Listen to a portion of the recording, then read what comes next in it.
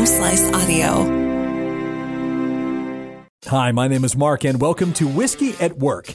I call it that because I have another job, one I'm supposed to be doing right now. But I'd rather be talking about whiskey. So, once a week, right here on this show, you're going to learn interesting facts about bourbons, scotches, and whiskeys from all over the world. So if you're at work or at home, pour a dram, and let's enjoy Whiskey at Work. Today's topic, to infinity and beyond. When I was in high school, I sometimes worked the concession stand at various sporting events. No, I wasn't very athletic. Why do you ask? Anyway, there was always a fountain soda machine present. At some point, we would inevitably mix all the flavors of soda together. We called it a graveyard. It wasn't very good.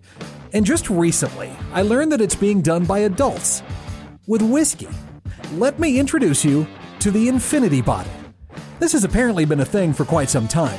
Let's say you have a handful of your favorite spirits in the liquor cabinet with just an ounce or two left.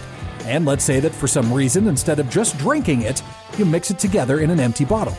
An empty bottle that in essence will never run dry. Hence, the infinity bottle. Have a little bit of Laphroaig, some Lagavulin, and maybe a bit of Glenfiddich. Mix it together. Extra bits of bourbon just sitting there? Pour it all in the infinity bottle to create your own special blend. As the level drops, just add more. There are even barrels and bottles of scotch in Scotland that have been maintained for generations this way. And they know what they're doing, right? I just don't know how I feel about this. Why can't you just finish the bottle? Master distillers have been working for decades to perfect their blends and single barrels. Am I cocky enough to believe that my graveyard of whiskeys could actually be better? Look, I'm probably going to try this. Sounds interesting. And I guess it gives off a kind of cool mad scientist vibe. I mean, it would be totally one of a kind. But where do we draw the line? Just the thought of mixing an incredible whiskey like Jack Daniel's Sinatra with anything else makes my skin crawl. Maybe I'll start a little bit lower on the shelf. A quick thank you to Leslie Hopton for editing and punctuation correction for this episode. You can hear past episodes of Whiskey at Work on foxradio.com or subscribe to the podcast on iTunes, Spotify, or Stitcher. Until next time, Sláinte mhath.